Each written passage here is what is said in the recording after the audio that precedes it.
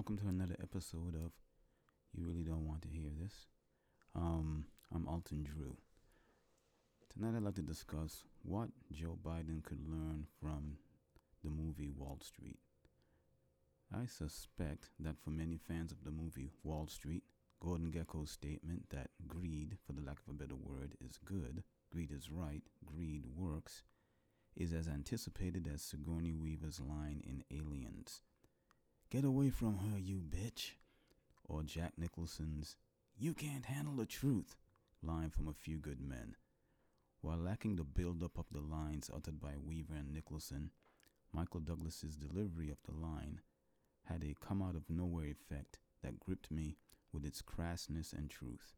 Arguably, the "greed is good" line would be great fodder for populists, such as U.S. Senator Elizabeth Warren, Democrat of Massachusetts, or her fellow adopted New Englander and Senator Bernie Sanders, the Democratic Socialist of Vermont. It was another line, however, more metaphysical in its tone and cerebral, that caught my attention. Money is transferred from one perception to another. The line took me out of the more solid quantitative world of stock prices, mergers, and profit, and placed me in the abstract. While the Gekko character, played very well by Mr. Douglas, was a realist, he took me behind the veneer of hard currency and added more insight to my developing view on what money and banking really is. Money is more than a unit of account, a medium of exchange, or a mechanism for storing wealth.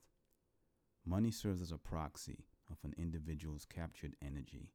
The more energy an individual generates, whether via labor or thought, and can be extracted by an employer or tax collector, the greater the value of the individual and the compensation the individual is owed in the market.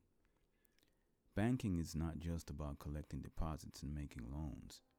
Banking is an information search process.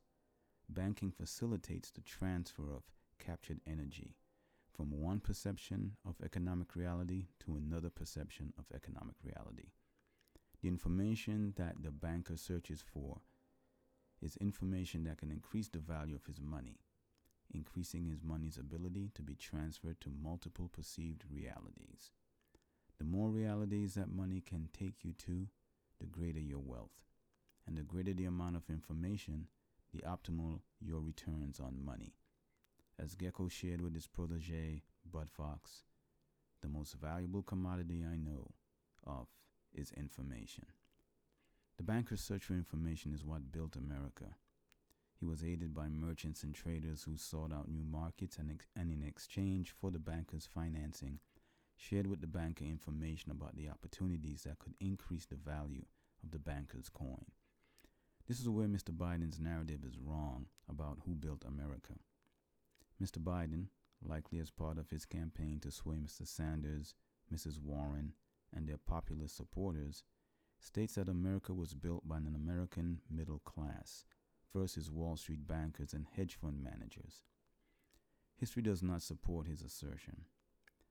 The middle class is, historically, a recent creation, taking root during post-World War II. America was the result of the metaphysical, where monarchs, merchant traders, and bankers closed their eyes and envisioned how best to exploit a vast land. To paraphrase Gordon Gekko, these men created nothing. They owned. I doubt if Mr. Biden takes this metaphysical view toward the American political economy. Even if he did, he would not share these thoughts with voters, who would have to process the thought that their contribution to America's economic growth was more that of tool than conceiver. Given Mr. Biden's close relationship with the banking industry, however, he should have a pretty good grasp on the reality of the banker's role in the capitalistic system, that his greed for life and ability to move money from perception to perception, much like Gordon Gekko's ability, is responsible for America's growth. I'm Alton Drew. This was You Don't Want to Hear This. Hope you join me next time. Thank you.